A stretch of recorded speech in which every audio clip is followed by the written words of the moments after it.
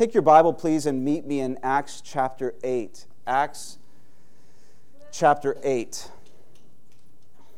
I want to echo what Andre shared earlier. What a tremendous gift we enjoyed last Sunday as we welcomed those from Spring Valley Church and worshiped with them. What a celebration of unity and oneness as the people of God. And I just want to say, East Parkway, how thankful and proud I am of you and how hospitable you were, and just what a wonderful day that was together with that congregation. And it was interesting to me that when I learned that they are working their way through the book of Acts just as we are. And so when Pastor Bill and I decided to tag team a message, we wanted to hit the main theme in Acts, and so we titled our message, "We Are the Sent." And we decided that he would do the we part, and I would do the sent part. And that was actually my first experience of tag teaming a sermon like that. He's done that a couple of times with some of his staff in their church. That was my first experience, and it was a good experience. I'm glad that I had that opportunity. And by we, remember some of the points that he brought forth is that by we mean that we are individuals, that you as an individual have significance in the eyes of God. We are individuals. We are the church. That as an individual, you are born into a body of believers, and it's God's design that we live life together because faith is developed in this context here. We are individuals, we are the church, and then he said we are the kingdom of God. We are representatives of the kingdom. And we are sent to share in the ministry of Jesus. We are sent in the power of the Holy Spirit, and we are sent as ambassadors for Christ in this world. Now, isn't that what we read, what we discover as we read through Acts, through this book? We see individuals coming to faith in Christ, then coming together as the church to be a living embodiment of the kingdom of God on earth. And they didn't start a ministry on their own. Rather, they joined Jesus in what he was already doing in the world and in the lives of people around their city. They didn't go in their own strength. They were empowered by the Spirit of God, nor were they trying to make a name for themselves. As Christ's ambassadors, they were representing his name and the interests of his kingdom. And the effect is obvious, right? Despite intensifying opposition, more and more people throughout Jerusalem were hearing the good news of salvation in Jesus Christ, and they were placing their lives into his care. They were coming to faith in Jesus. Well, the first 7 chapters in Acts, which we've considered thus far in our study, is essentially about the formation and growth of the church in Jerusalem. Today we begin chapter 8, and chapters 8 through 12 are essentially about the spread of the church from Jerusalem to the regions of Samaria and Judea. And then the rest of the book, beginning in chapter 13, chronicles the advance of the church to the far reaches of the known world at that time.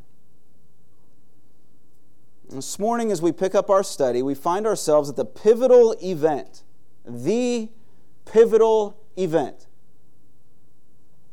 that launched the church out from Jerusalem. And we need to recognize up front that this was not a happy event. Not at all. And yet its effects brought indescribable joy to literally millions of people worldwide, beginning on that very day and continuing to our very own. In other words, church, what Satan meant for evil, God meant for good. And that is is it not? That is a life lesson we are learning over and over again. So I want to read the whole of chapter 8. I want to take this morning and walk through the whole of chapter 8, beginning at verse 1. You may recall that chapter 7 ends with the martyrdom of this man named Stephen, who was a faithful follower of Christ. And chapter 8 begins, and Saul approved of his execution. And there arose on that day a great persecution against the church in Jerusalem, and they were all scattered throughout the regions of Judea and Samaria, except the apostles. Devout men buried Stephen and made great lamentation over him. But Saul was ravaging the church and entering house after house. He dragged off men and women and committed them to prison. Now those who were scattered went about preaching the word. Philip went down to a city of Samaria and proclaimed to them the Christ. And the crowds with one accord paid attention to what was being said by Philip when they heard him and saw the signs that he did. For unclean spirits, crying out with a loud voice, came out of many who had them, and many who were paralyzed or lame were healed. So there was much joy in that city. But there was a man named Simon who had previously practiced magic in the city and amazed the people of Samaria, saying that he himself was somebody great.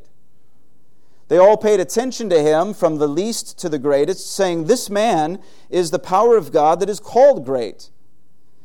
And they paid attention to him because for a long time he had amazed them with his magic. But when they believed Philip as he preached good news about the kingdom of God in the name of Jesus Christ, they were baptized, both men and women. Even Simon himself believed, and after being baptized, he continued with Philip, and seeing signs and great miracles performed, he was amazed. Now when the apostles at Jerusalem heard that Samaria had received the word of God, they sent to them Peter and John, who came down and prayed for them that they might receive the Holy Spirit. For he had not yet fallen on any of them, but they had only been baptized in the name of the Lord Jesus. And then they laid their hands on them, and they received the Holy Spirit. Now when Simon saw that the Spirit was given through the laying on of the apostles' hands, he offered them money, saying, "Give me this power also, so that anyone on whom I lay my hands may receive the Holy Spirit." But Peter said to him, "May your silver perish with you, because you thought you could obtain the gift of God with money. You have neither part nor lot in this matter, for your heart is not right before God. Repent, therefore, of this wickedness of yours, and pray to the Lord that, if possible, the intent of your heart may be forgiven you. For I see that you are in the gall of bitterness and in the bond of iniquity." And Simon answered, Pray for me to the Lord, that nothing of what you have said may come true." Now when they had testified and spoken the word of the Lord, they returned to Jerusalem, preaching the gospel to many villages of the Samaritans. Now an angel of the Lord said to Philip, "Rise and go toward the south to the road that goes down from Jerusalem to Gaza. This is a desert place." And he rose and he went. And there was an Ethiopian, a eunuch, a court official of Candace, queen of the Ethiopians, who was in charge of all her treasure. He had come to Jerusalem to worship and was returning, seated in his chariot, and he was reading the prophet Isaiah. And the Spirit said to Philip, "Go over and join this chariot." So Philip ran to him and heard him reading Isaiah the prophet and asked, "Do you understand what you're reading?" And he said, "How can I, unless someone guides me?" And he invited Philip to come up and sit with him. And now the passage of the scripture that he was reading was this: "Like a sheep he was led to the slaughter, and like a lamb before its shearer is silent, he opens not his mouth. In his humiliation justice was denied him. Who can describe this generation? For his life is taken away from the earth." And the eunuch said to Philip, About whom, I ask you, does the prophet say this? About himself or about someone else?" Then Philip opened his mouth, and beginning with this scripture, he told him the good news about Jesus. And as they were going along the road, they came to some water, and the eunuch said, "Look, here's water. What prevents me from being baptized?" And he commanded the chariot to stop, and they both went down into the water, Philip and the eunuch, and he baptized him. And when they came up out of the water, the Spirit of the Lord carried Philip away, and the eunuch saw him no more, and he went on his way rejoicing. But Philip found himself in Azotus, and as he passed through, he preached the gospel to all the towns until he came to Caesarea. Amen. Father, we want to thank you for the morning, and we want to thank you for your word again this morning. We thank you that your word reveals to us your heart, and it is truth for our lives. And so please let us know this morning. Please help us to understand more of who you are, more of your heart, and more of your will for us. And do this, we pray, for our eternal good and for the glory of your great name. We ask it in Jesus' name. Amen. Church, I want you to imagine yourself at the stoning of this man, Stephen. Stephen was a pillar in the church, well regarded by all, chosen to serve as a leader in the congregation.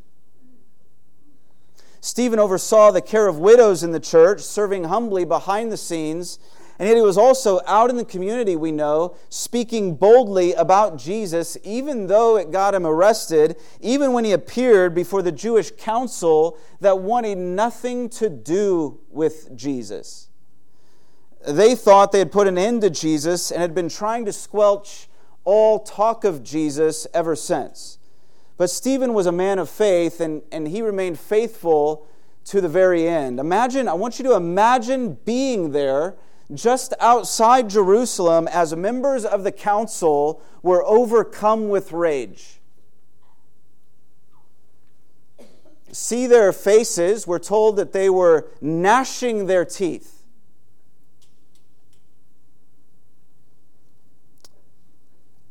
See them as they began hurling rocks and boulders of different shapes and sizes upon the head and body of this man, Stephen. See the almost uncontrolled hatred in their eyes and the injustice of it all.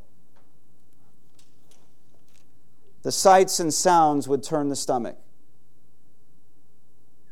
Picture the riotous crowd standing over Stephen and his soon-to-be lifeless body. Hear the thuds and the groans. And then pan out, if you can. Pan out and you'll see a lone, solitary figure standing nearby. A man of authority, it seems, at whose feet the others laid down their cloaks and robes. A young man, a ruler, and he's approving of it all. And we're introduced to this man in the very first verse of chapter 8. His name is Saul. And by verse 3, we learn that Saul began ravaging the church, member by member, house by house. It says in verse 1, there arose on that day a great persecution against the church in Jerusalem. Saul apparently led the attack, entering house after house, dragging off men and women, throwing them into prison. In chapter 9, we read how Saul was breathing threats and murder against those who believed in the Lord. Make no mistake, it was not an easy time being a Christian in that region at that time. Identifying with Jesus came with cost. But persecution could not derail God, right?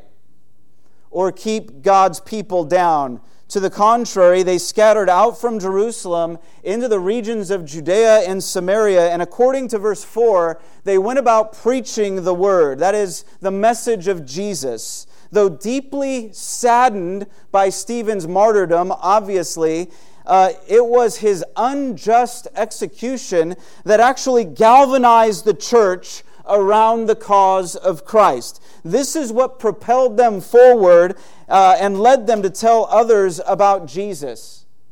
And amazingly, even Saul, of all people, eventually came to saving faith in Christ, as we will see next week in the next chapter. Saul became the Apostle Paul, and God was pleased to send him out into the reaches of the known world with the message of Jesus. Many who never heard the name of Christ would come to believe in him through the ministry of the Apostle Paul. Many churches in many different cities would be formed under Paul's tutelage and leadership. And Paul must have talked with Luke. Luke, who wrote the book of Acts. Paul must have talked with Luke, this Luke who traveled with Paul on many of those travels. He must have talked with Luke about Stephen and Stephen's death. And so Luke includes this detail that Saul was standing in approval while Stephen was being killed, because it seems that Paul wants us to know that Stephen's life affected him. And Stephen's death impacted him. And that Paul was living proof that even the fiercest enemy cannot deter God and His redemptive plan. And I ask you, who but God could have known that at that time? Who could have possibly known that Stephen's greatest contribution historically came not through his deliverance, but rather through his death? Saul was converted not by seeing Stephen delivered. He was converted in part because he watched how Stephen died. You know, they say you can tell a lot about a person by how he or she faces death, and Stephen faced death so well that seeds of faith were sown in Saul's heart that day, and seeds that took root and eventually bore a harvest of faith in Saul's life.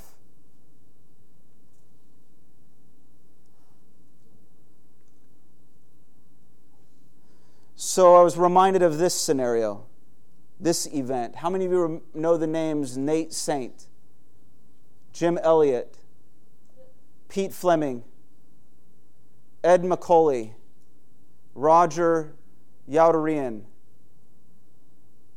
These 5 men who went to Ecuador in the 1950s to reach the Auca Indians for Christ. But instead they were slaughtered in 1956 by members of the Waodani tribe. And yet their wives, along with others, rather than retreat in bitterness and fear, continued the work and led many members of that tribe to Jesus. Even some who were directly responsible for their husband's death. In the same way, Stephen's death brought about new life for a whole new generation to come. So, church, do not think for one moment that your life cannot impact others. No matter the opposition, no matter your age or situation, how you face life and how you face death matters to those who are watching, listening, and thinking about what it all means. I want you to think about the Sauls in your life even today.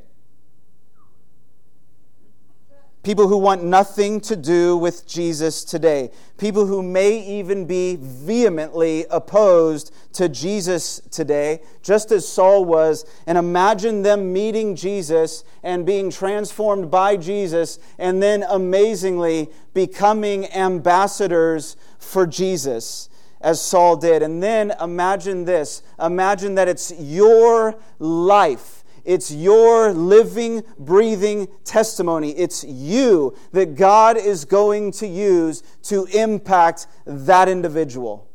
It's you. It's your words. It's your witness. It's your behavior. What if you are the Stephen to the Sauls in your life?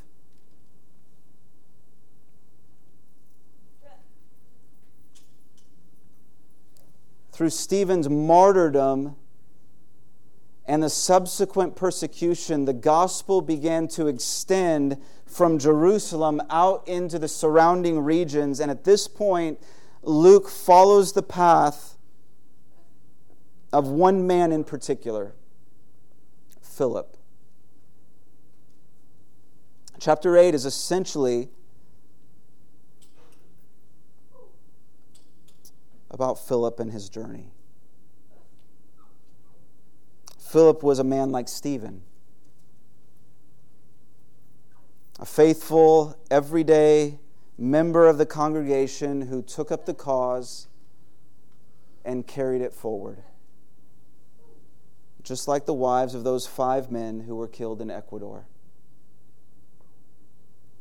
Reminds me of a young Denzel Washington in the movie Glory. That Civil War movie based on a true story, when he takes up the flag from one of his fallen comrades and leads the charge against the enemy. Sorry for any spoilers there. But that movie is 30 years old, so if you've not seen it yet, that's on you. You know, we first read of Philip back in chapter 6. Like Stephen, he was one of the seven men of good repute. He was wise and full of the Holy Spirit, who were chosen by the church to help care for widows, both Jewish and Greek-speaking widows. And so whereas Stephen was the focus of chapter 7, Philip's story now garners our attention in chapter 8. And he was not an apostle, notice. Philip wasn't. Luke makes this very clear in verse 1 when he notes that everyone scattered throughout Judea and Samaria except the apostles. The apostles stayed in Jerusalem. And church, I think this is so important. I don't want us to miss this. This is an important detail because it means that the first time the gospel advanced out from Jerusalem, it was not by way of the apostles as we might expect, but by the witness of everyday members of the congregation, people like Philip and those of us in this room. It was everyday followers of Jesus that God used to take the gospel out from Jerusalem.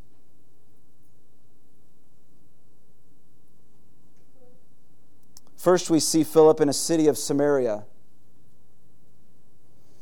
He's proclaiming Christ, and the people listened intently to what he said, and they watched in amazement at what he did, because people were being freed from demonic oppression and healed from their infirmities. Both his words and his deeds impacted the Samaritans, and according to verse 8, there was much joy in that city. Now, to understand the significance of that statement, we need to remember that Jews and Samaritans did not get along. Basically, they hated each other. It was a mutual hatred that stretched all the way back to the time when Israel was divided into 2 kingdoms, north and south. So when the northern kingdom, way back in 722 BC, when the northern kingdom fell to the Assyrians, the Israelites in the north began to intermarry with foreigners and practice foreign religion. And when the southern kingdom was invaded by the Babylonians in 605 BC, when they returned from their Babylonian exile in 539, they rebuilt the temple and renewed their worship of the one true God. In other words, what's going on here is they considered themselves to be loyal to God, while the people of Samaria in the north were disloyal. They considered them to be, the Jews basically considered the Samaritans to be racial half-breeds and idolaters. And so they hated each other. In fact, it was very, very common that when a Jew wanted to travel north, instead of passing directly through Samaria, which would have been the easier way, they would go all the way around Samaria so as to not even have to interact with those people. So let's not miss what's happening here in Acts chapter 8. Philip is proclaiming Christ in Samaria, and verse 12 says they believed Philip as he preached good news about the kingdom of God and the name of Jesus Christ, and they came to faith in Jesus and were baptized, both men and women. You see, Jesus reconciles people to God and also to one another, so that even the centuries-long animosity between Jew and Samaritan was being replaced by joy and faith. That's amazing. What a gift. And then we're introduced to this man named Simon, a Samaritan man, a magician. But not your, like when you hear magician, obviously it's not your run-of-the-mill, card trick, sleight of hand illusionist. Now, Simon practiced magic in the occult-like sense of the word, like witchcraft and sorcery and other forms of occultism. He had a following in that city, and Luke says in verse 13 that even he believed and was baptized. But we come to learn something about Simon that reveals an ugly side of the human heart and really is a mirror for us in a sense. For when the church in Jerusalem heard that what was happening in Samaria, how the Samaritans were coming to faith in Christ, they sent the apostles Peter and John down to pray for them and to impart to them the gift of the Holy Spirit. We're not going to spend much time on that, on the imparting of the Holy Spirit, but I do want to say as an aside that I do believe that was unique, that what we read here was unique to that point in history, to that point at that time in history. You know, we've talked about, we're going to journey through Acts, and we're going to see some things that are descriptive and some things that are prescriptive, and it's my strong belief that what we're seeing here is more descriptive of what happened then rather than prescriptive of what happens now. Because the Scripture clearly teaches that when a person comes to faith in Jesus, at that moment you are born of the Holy Spirit, and the Spirit of God comes to live inside you. And so your responsibility, if we want to call it that, your role is to walk with the Spirit who lives and dwells in you and leads you in the ways of God. I believe this is more descriptive than prescriptive. But getting back to Simon, he saw how the Spirit was given through Peter and John, and he wanted in on the action. He wanted that power. He wanted to draw crowds and amaze people as he did with his magic. And so he offered to buy it and the wickedness of his heart was quickly exposed. Simon was guilty of what we might call the Jesus plus mentality that plagues so many people today. I mean, so many people today, am I right, that so many people today, they profess faith in Jesus as long as they get other benefits too. As long as they gain status, influence, ability, material possessions, etc., as long as they get that, they'll accept Christ.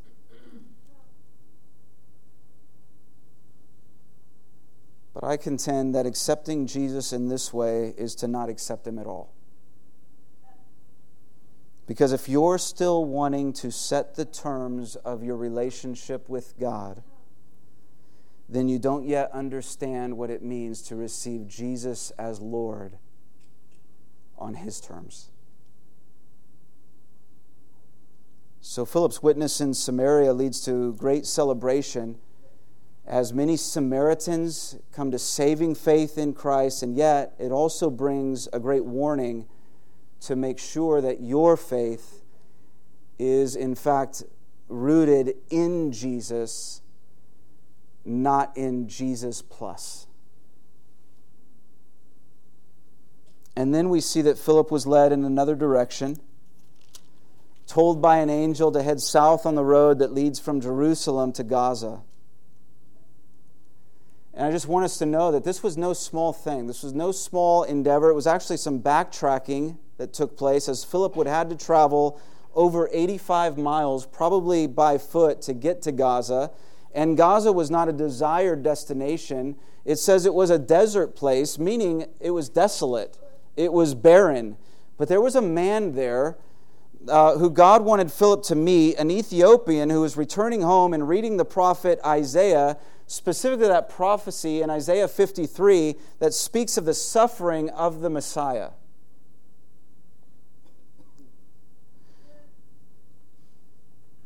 And it says, like a sheep, he was led to the slaughter,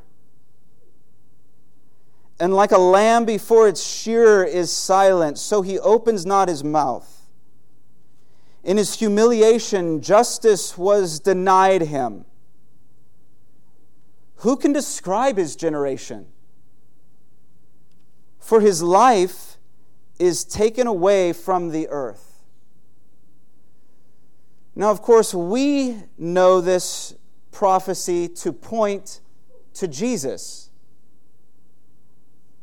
to His unjust crucifixion and to His willingness to be led to slaughter. We know Jesus is the sacrificial lamb who died not for His wrongs, but for ours, not for any moral corruption on His part, but because of our sinful nature. And Philip knew this too. So beginning with Isaiah 53, Philip begins teaching the man, telling the man the good news about Jesus. And I just want us to pause here, church, and learn from Philip's example. I want to specifically, what did Philip do? What exactly did Philip do? What steps did he take, and what can we learn from them? And I count 8 things that Philip did, 8 steps he took that I think are helpful for us to know. First, he obeyed the Lord by heading to Gaza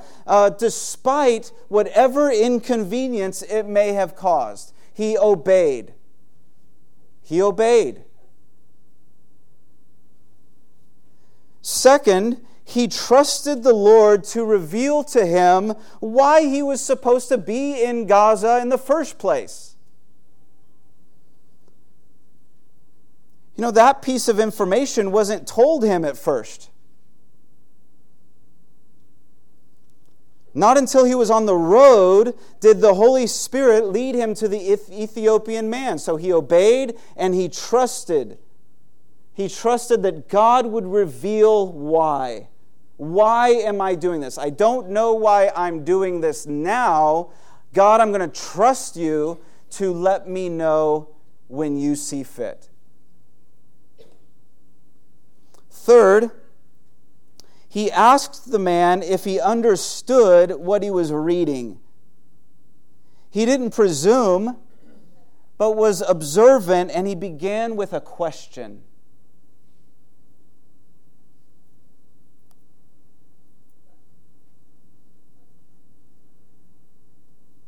Fourth, he made time for the man by accepting his invitation to come and sit with him and help him. He made time. He made time. Fifth, he allowed room for the man's questions.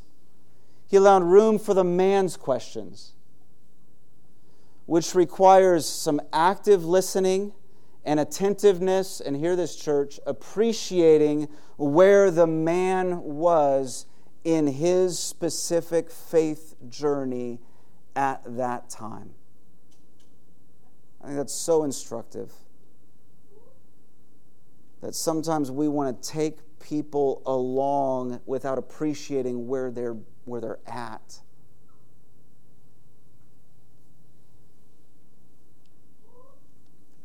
Sixth, he talked about Jesus. He talked from the Scripture about how the message of Scripture points to Jesus and how the message of Jesus is good news.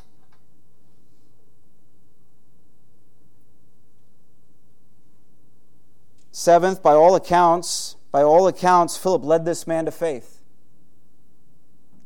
Apparently, at some point during their conversation, the man believed what the Scripture teaches and placed his trust in Jesus as the Christ, as the Messiah, as the one who came to save, and Philip was the instrument to lead him there.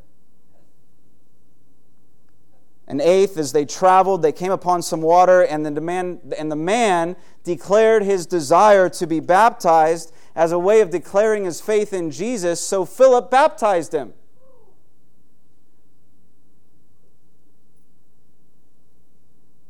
In other words, let's not overcomplicate this. There's water. I want to be baptized. Let's be baptized.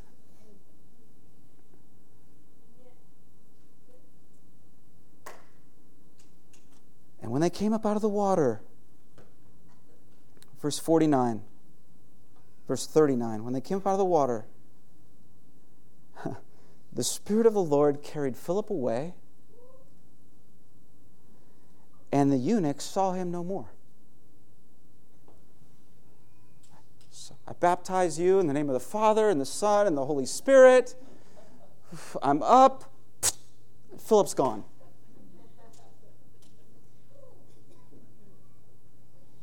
And the man is overcome with joy.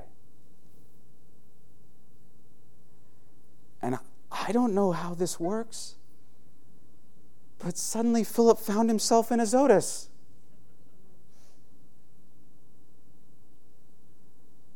According to verse 40,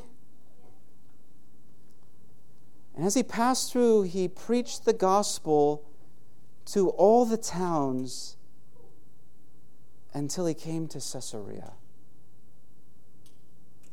And so I have just a map here, because I want you to see here what's going on. I have a map, if you want to put that up there. So obviously these destinations are numbered. So Philip begins in Jerusalem, moves up to Samaria, proclaims Christ there. The Spirit says, go back south, pass through Jerusalem, get on that road that leads to Gaza. He meets the Ethiopian there. Then he finds himself in Azotus. And then he makes his way to Joppa and then up to Caesarea.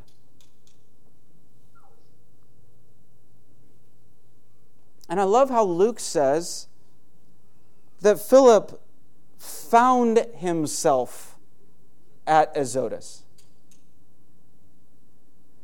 As if he's just going along for the ride. Because I think that's actually the point, church. I think the point is that God is leading the way. God is advancing the gospel. God is wanting people everywhere to hear the good news about Jesus, and we're just coming along for the ride like Philip, participating with God in what God is doing in the world and in the lives of people. 1 minute, Philip is in Samaria, then he's on a desert road to Gaza, then in the city of Azotus, then Joppa, then Caesarea. He's just following God's lead, sharing God's message of good news. And I ask, isn't that something we can do as well? Thanks, Kyle. And so I have an example, a very recent example, that I want to share with you to encourage you.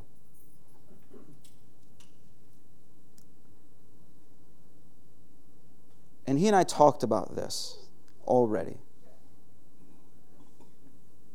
Just last Sunday,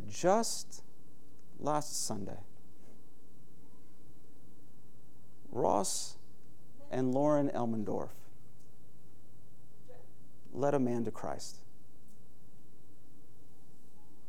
A longtime friend of the Elmendorf family, the father of one of Ross's best friends. Ross, you've essentially known him your whole life.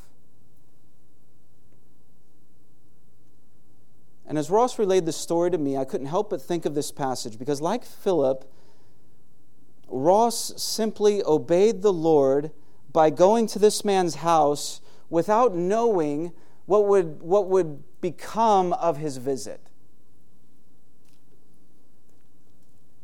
And he talked, Ross trusted the Lord and made time for this man. He actually, I was talking with Ross last Sunday, and we prayed together before he took off, and I could see the conflict in Ross's eyes, because Ross wanted to be part of what we were doing last Sunday here in our joint service, and yet he knew God was leading him there.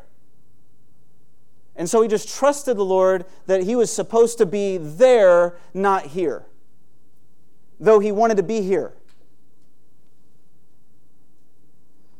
And he made time for that man, and he walked that man through Scripture, and he talked about Jesus, just reading Scripture. They would open Scripture together, and they would read it together, and then he would ask questions of the man, do you understand this? Making sure that he understood. And Ross assured him of hope, he and Lauren both, of hope in Jesus, and they asked him if he would like to know Jesus personally. And as the man began to cry, literally through tears of joy, he surrendered his life to Christ. And Ross has known this man for years, and at the man's request, Ross will be baptizing this man very soon.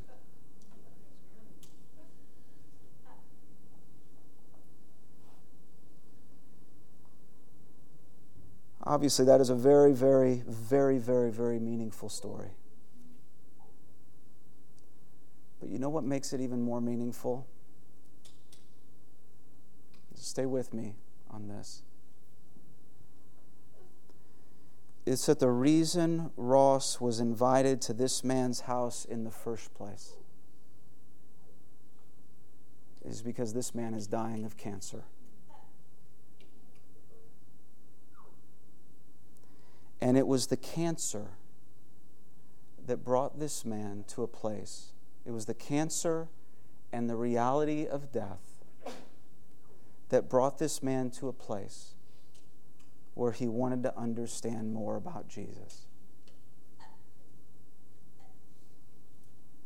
And so I want to conclude with the same thought with which I began, that what Satan means for evil, God means for good.